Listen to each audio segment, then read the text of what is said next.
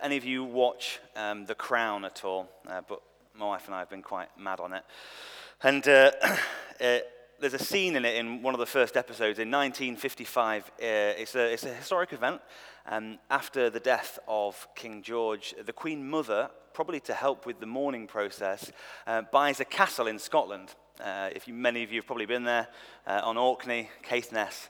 Apparently, it was so dilapidated that the guy actually wanted to give it away. He wanted to give the castle away, but the royals, being royals, they paid the veritable sum of £100 and took the castle off them.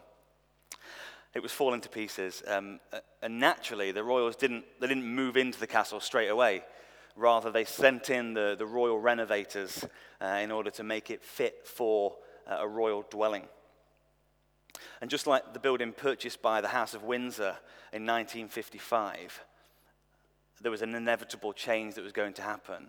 So the people of God, brothers and sisters here today, you who have been purchased by Christ, by his blood, by his life and death, too are subject to change. We are being made into a royal dwelling. All the mold and the mildew of our lives, all of the broken banisters, all of the bits that we need changing will change. Just as it was guaranteed that when the royals purchased that building, it was going to change, so Christ purchasing us, the change is inevitable. Now, obviously, we've already changed. And we've already changed. Death to life. New life has come if we've put our trust in Christ as Lord. We've been born again. And yet we're not quite the finished article, but one day we will be. And so the theme of our series really is how do we change? How is the Lord changing us? How does sanctification happen? And so this will be the first sermon in that series. Open your Bibles to 2 Corinthians 3:18. That will be the driving text today, although it will be somewhat more thematic than is usual, but that's okay. We can have thematic Bible preaching too. So 2 Corinthians chapter 3, verse 18. And it'll be on the screen there as well. 2 Corinthians chapter 3, verse 18. And we all, who with unveiled faces contemplate the Lord's glory, are being transformed into his image with an ever-increasing glory, which comes from the Lord, who is the Spirit. So just a quick, let's set the stage where we are in terms of Bible history. So in this part, Paul's writing a letter to Corinth. It's one of his letters to Corinth. And in this part of the letter, Paul's contrasting the old and the new covenant. And he's laying out the greater glory that the believers in Corinth have in Christ. And Paul illustrates this by taking a historic event from Exodus. Moses is on Mount Sinai and he's receiving the law from the Lord. And so he's in the presence of Almighty God and he's beholding the Lord's glory. And naturally his face begins to shine. And as he comes down the mountain, he had to veil his face because the Israelites were so scared of this glorious presence. You can read about that in Exodus 34. And so Paul takes this historic account and he contrasts it to the way that Christians in Corinth and Christians here today see the glory of God. And Paul's thrust is that the Christians today, they kind of had the volume, we've got the volume turned up, as it were. And verse 9 tells us how much more glorious is the ministry of the Spirit. Paul is saying that unlike Moses, whose glory was temporary because it faded, we have access to a glory that's permanent, but also transformative. So it's not temporary, but transformative. Verse 11 talks about that in our passage. And so the question really has got to be, how are we transformed then? And that brings us on to our 2 points in our sermon today. Number one, so God is transforming us. God is changing us through our relationship with Jesus.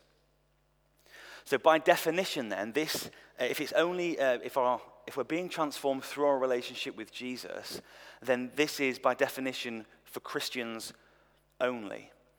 So if you're here tonight and you're not a Christian, thank you so much for coming. We are so encouraged and we would continue to ask you to please keep coming, keep asking questions, keep reading God's word, keep investigating and keep asking and seeking about God. We've actually got a Life Explored course coming up soon, and I've got some flyers here, and if you're interested in that, please do make use of that.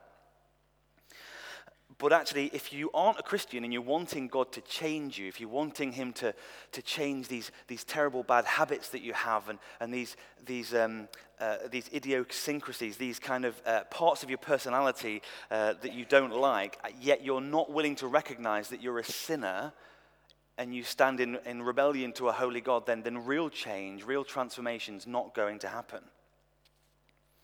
And so again, I just encourage you to trust in Jesus as Lord and to turn to him. That's where real change, real transformation will happen. There's actually a prayer in the bulletin, a prayer of repentance that you can pray after the service tonight if you're wanting to do that. But for those of us, many of us in here that do trust Christ as Lord, I mentioned before, we've already been radically changed in a sense. The Bible, the imagery that the Bible uses for it is quite stark. From death to life. We were dead in our sins, we're now alive. And so we have been changed, and yet we are being transformed more and more into his image. That's the verse that we just read. As we contemplate the Lord's glory, we're being transformed. Okay, then how do we contemplate the Lord's glory? Well, in the context of 2 Corinthians, if you look at verse 14, it's actually only in Christ that the veil is taken away and that transformation happens. So it's only in Christ. So what does it mean then to be in Christ? Well, this is the paradigm that the New Testament uses to describe Christians. Theologians use the term union with Christ. And that's why we read earlier in the service from Ephesians 1, because in those 12 verses, the phrase in Christ or in him or through whom, in 12 verses, it's repeated 9 times. And so it's the principle that Jesus laid out in the upper room discourse with his disciples in John 14, you in me and me in you. And it governs the whole structure of the New Testament in terms of who we are as Christians. And so let's just look at a few. They're up on there already. You got a sneak preview, that's good. They're on there. So, in the same way, Romans 6, count yourselves dead to sin but alive in Christ. So in Christ we are dead to sin but alive to God. There's now no condemnation for those who are in Christ Jesus, Romans 8. If anyone is in Christ, the new creation has come and the old has gone. Every spiritual blessing in Christ has been bestowed to the believers in Ephesus and here in Charlotte Chapel. He chose us in him, election in Christ. In him we have redemption through his blood. We have forgiveness and a bringing near to God. And Paul writes again in Galatians that there's neither Jew nor Gentile, male nor female, slave nor free, because we're all one in Christ Jesus. And the pictures for our union, they're absolutely abound within the Bible. He is the vine, we are the branches. The temple and stones. He's the head, we're the body and the members. Abide in me, Jesus says. Put on the new self, Paul says. Union with Christ is the reality of all the ways that the Bible pictures our human connectedness to Christ. And so a definition might be, by faith, God the Holy Spirit applies all of the finished works of Christ to us as we are spiritually united to him in his life and death and resurrection. I'll repeat that. So by faith, God the Holy Spirit applies all of the finished works of Christ to us as we are spiritually united to him in his life and death and resurrection. Sometimes in my own life, I can often think of, Christ paying for my sins and granting us forgiveness, earning us forgiveness. But the Bible's view of being in Christ is so much more vast. Not just justification, sanctification, and much more. John Owen wrote this: Jesus Christ does not only justify his saints from the guilt of sin, but he also sanctifies and washes them from the filth of sin. So being grafted into Christ spiritually and supernaturally is like having access to an eternal fountain of goodness and grace and purity. And it means that his gracious power to help us, applied to us by God's Holy Spirit, is unfathomable and pure and full of unending power. And if that's the case, then ongoing change is not just possible, but it's inevitable. So just think about areas of your life that you really desire change in. Try and picture them in your mind. Maybe just choose one in your mind's eye right now. An area that you particularly struggle with and you just love to have that changed in your life. Any strength that you require to overcome that besetting sin, whatever it is derived from Christ's strength as he overcame sin, temptation, and death. Any area of your life that you need purity for living in this sinful and dark world, it's derived from Christ's utterly pure life in his now resurrected and reigning power as he's seated on high, as it's applied to us, the church, by way of the Holy Spirit. Any patience that you need in your life, whether with young children or with a spouse or just with the world at large, that patience comes from his perfect patience in suffering. Any joy, you're struggling with joy in your life, any joy that we get is derived from that inexpressible joy that he shares with his Father from eternity past and now applies to us as we're in him. So the power to change, it doesn't come from us trying harder and trying to be more organized and have a better schedule and doing better. No, it's from being rooted in him. And so the idea of this series of real change, well, change is possible because we're in him. It's always good to ask the question, who are we? It's kind of like, who am I, Ashley? I'm not sure who I am, but more of what is my identity? Because the answer of that really drives the way that we live, the way that we overcome temptations and fears in our lives. What's a philosophical word is ontology. What's the ultimate being, the ultimate reality of who I am? And the Bible would say we are in Christ. We're rooted in him. And that being the case, we're transformed into his image. And that's what our text said. We've got a shared identity with Christ. I'll stick with the royal theme at the moment. So there's a story of Queen Elizabeth and Princess Margaret when they were children, and the Queen Mother drives them around in the Royal Aston Martin to a friend's birthday party. And just before they get out of the car, she says, "Girls, look at me. Royal children means royal manners." Pretty sure that's a true account. Even if it's not, the principle is she is reminding those royal princesses that they have an identity and that identity should govern every aspect of their life, from manners to everything else that they do. And so how much more profound is it that we as believers, as those in Christ, should live out that identity of holiness, of purity, of righteousness? And it's not like a positive thinking thing either. Oh, okay, I'm in Christ. It's a reality of being supernaturally and spiritually grafted to him by God, the Holy Spirit. And so, as I mentioned before, change is inevitable. And I think sometimes, certainly in my own life, I sometimes adopt an attitude of, I can never change that about me. But the reality of being in Christ and what the New Testament describes us as saints, it kind of blows that out of the water. We can change. The Lord is changing us and will change us. And so as we contemplate the Lord's glory, who he is and who we are in him, we're being transformed into his image. And don't get me wrong, this topic's far too meaty for me to just deal with in one point of a sermon. Far from it. It's going to require a reflection of years of walking with the Lord. Many of you who have been walking with him for years already and know this in much greater depth and insight. But maybe there's some things that we can do practically to help. Number one, we can deeply reflect on the finished work of Christ. As we think about Christ in his humanity as he lived the perfectly pure life, fully obedient to his Father, suffered rejection and scorn, that life that died and resurrected and ascended and is now gloriously on high, the power and the strength is applied to his people, his body, the church.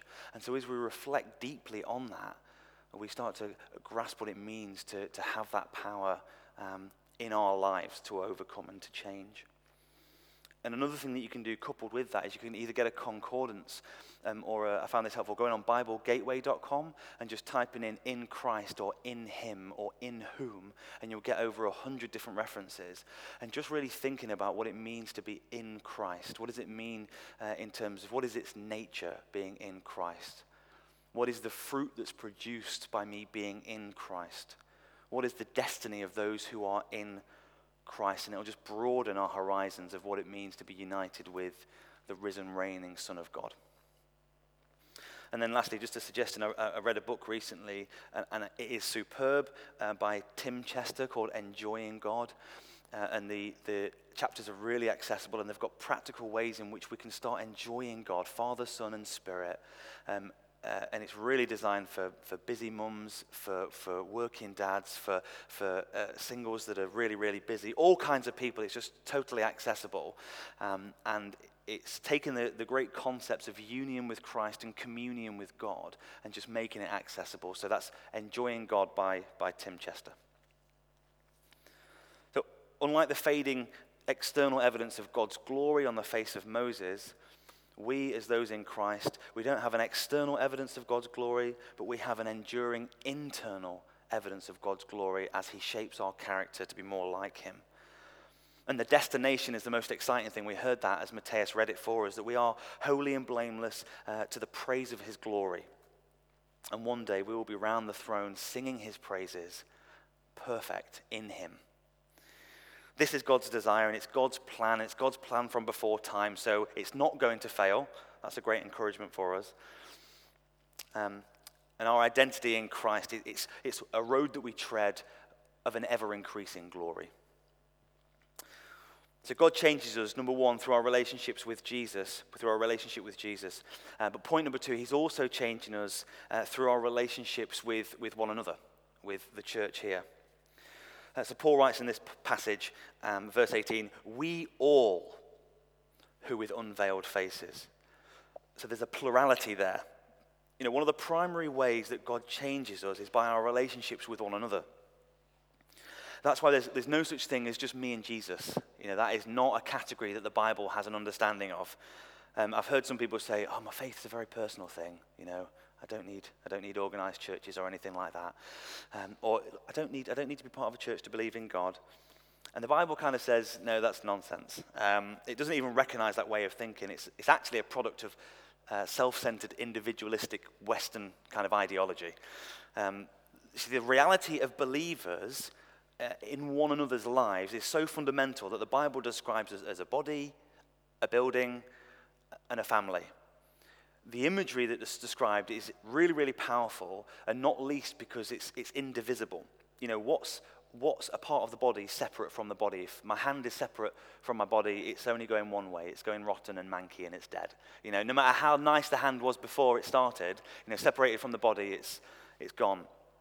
And, you know, one stone on its own, no matter how impressive or big it is, it's not a building. You know, it's just a stone on its own. John Calvin once wrote, "You can't have God as your father if you're not having the church as your mother." And with the father and the mother come all kinds of brothers and sisters and cousins and all other kinds of relation. This is one another. You see, it's the church that Christ equips with varying gifts and offices and callings. And one of Christ's aims in gifting the church, one of his principal aims, aside from bringing glory to the Father and to himself, is that we might be mature in Christ. God wants us to change. Just flip again to Ephesians chapter 4 for me. Ephesians chapter 4.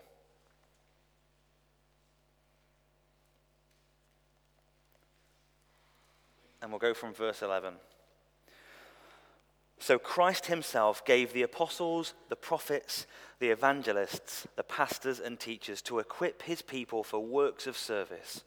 Why? So that the body of Christ may be built up until we all reach unity in the faith and in the knowledge of the Son of God and become mature, attaining to the whole measure of the fullness of Christ.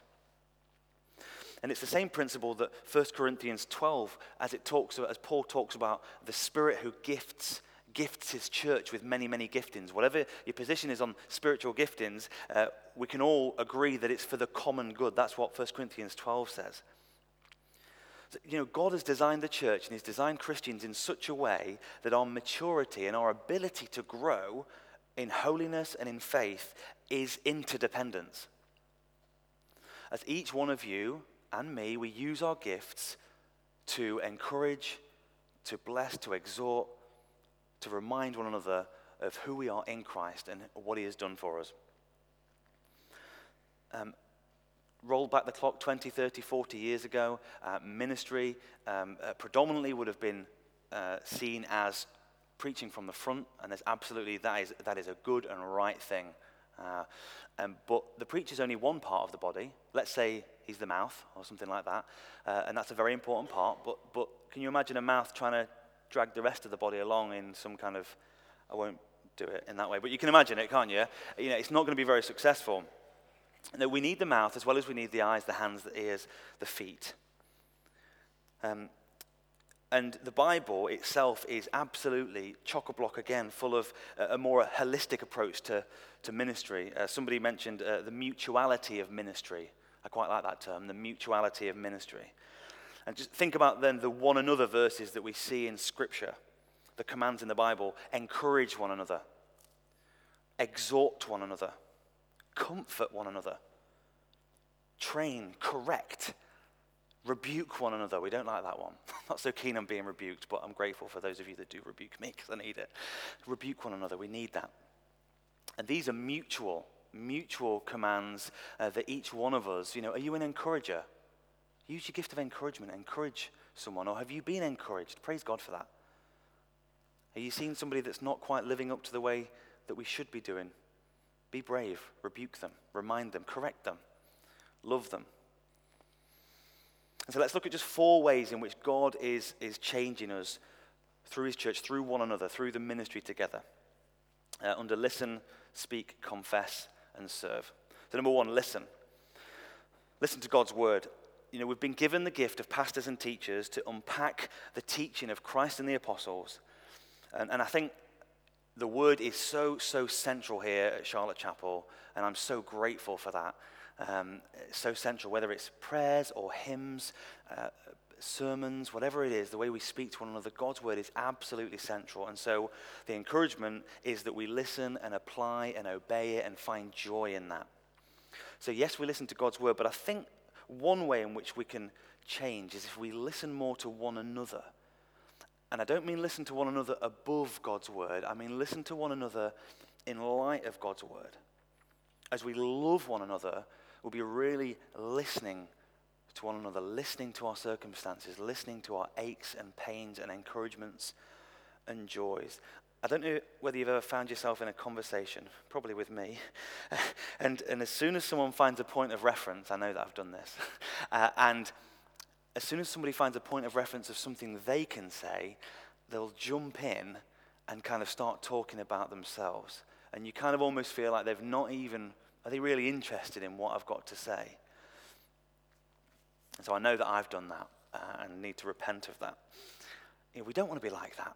We want to be those that have 2 ears and 1 mouth, and we use them in proportion. We want to be those that listen. And as we listen compassionately and purposefully and with humility, we start to demonstrate a love for that person and for who they are. And we try to listen for what's going on in their heart, because we don't always say exactly what's going on in their heart. Sometimes we kind of shroud it in, Christian speak. But actually, if we're listening intently, then we'll start to hear what that person's got to say, and we'll be able to love them sacrificially. You see, and the more we do this, the more we're able to empathize with one another. The Lord does something supernaturally. The more that somebody opens up to us because we're listening to them and asking them the right questions and empathizing with them, we start to be bonded to them in a more supernatural way, where we grow in love for them and we pray for them, and they're therefore changed through that ministry. And whether they're struggling, we weep with them, or whether they're rejoicing, we rejoice with them. As we're listening, maybe we can silently just pray that God might use us to be an encouragement or a comfort that we might speak a word in season to this brother or sister. And as we listen, we hear and we engage with the heart, which is where real and lasting ministry takes place. So we listen, we speak. We speak the word of God to one another. That's what Ephesians 4 said. We speak the truth in love. I wonder when the service ends, do we often and only talk about work, the weather, the kids? And it's not a bad thing to talk about those things. God has given us those wonderful gifts, and it's a good thing to talk about those things. But if we do that to the exclusion of talking about how good or how questionable the sermon was, or how your week has been, what encouragements have you had, what battles have you faced this week, what about areas in your heart where you've just doubted things or you felt real discouragement, or maybe you've seen God really work in your life this week, and that could be a real blessing that somebody hears that. And as we do that, we remind one another of who we are in Christ, of the encouragements that we have being reconciled to God by his sacrifice. And we speak the truth in love to one another. We remind one another of our shared identity and encourage each other as part of this redeemed community. You know, that's one thing that a lone ranger Christian can't do. You know, they've got nobody speaking into their lives. And if we're truly intentional about seeking how one another are, if we're listening, you know, God actually uses us to identify areas in our lives that don't quite match up with our beliefs. And so he uses you in my life and me in your life to actually remind one another, well, that's not quite the way Christ would have us live, in order that we might change and grow in holiness and obedience and faith and love. He also uses us to identify areas of grace, to say, you are blessing me by the way I'm seeing you serve so much, the way I've seen a real change in your patience and your character. And so we identify areas where we need to change, but also evidence of grace where people have been changed already. I know for me, a compliment can really just take you throughout the week when someone's encouraged you. So let's encourage one another. Let's speak the word of God into one another's lives. And also, if we're reading the word of God regularly, I would encourage daily throughout the week, and we've been listening to people, then God supernaturally brings people into our minds who he wants to minister that word to. And we don't even need to wait till Sunday. You know, we've got great technology where we can email or WhatsApp or send this encouraging word of God to your friend, to your brother, to your sister. If you don't like all that technology, you can write a letter. Royal Mail is still really good. We can do that. And you don't even need to wait till a Sunday, and the word of God can be ministered to someone's life. Thirdly, we confess our sin, our weakness, and our need for one another. I just wonder sometimes if we're quite scared to open up and confess our sins to one another through kind of a fear of seeming like we've not got it all together. Just a quick note, we have not got it all together at all. None of us. In fact, we are broken people in the hands of one who has got it all together. That's the truth. And so we need to be better at opening up and just confessing, being vulnerable, and just saying, I am struggling this week. How many times have we been in a conversation or a group when somebody's confessed something? That has actually encouraged you then to confess. And it's encouraged you, and the Lord's actually brought something to your mind to minister into that person's life. But if we're closed, if we're not opening and revealing ourselves, then the root's really never going to get dealt with. And Satan would absolutely love for the sin and the struggle that we have to remain buried and deep. Because once it's brought to the surface, once the light of God's word and once the army of God's people are brought to it, sin is suffocated and Satan no longer has the power of secrecy. So let's be good at confessing to one another. And remember, we don't have one that can't sympathize. Hebrews 2, we have one who is tempted in every way and yet without sin. And if we do fall into sin, 1 John 1:9 tells us that we have one who is faithful and just to forgive us our sins and what? To cleanse us from all unrighteousness. And I think it's why we go on so much about one-to-one accountability and small groups here, because there's only so much that you can do at the front. Whereas if you're in a small group, I would encourage you, by the way, if you're not part of any small group, please attend. And if you are part of a small group, open up. Open up in that small group. And if you're interested in finding out about growth groups, then there'll be somebody on the Connect corner that can put you in touch with that. Be vulnerable so that God can begin to change you. But if you really can't come to a weekly meeting, and there are many people that can't do that, again, setting up something like a WhatsApp, a prayer triplet, or just having somebody come and visit you would be great in order that you can open up, so that you can confess, so that somebody can pray into your life, and somebody that knows what's going on. And if you do want to pray on the back of anything that's been said, then please, there'll be a prayer team down here after the service.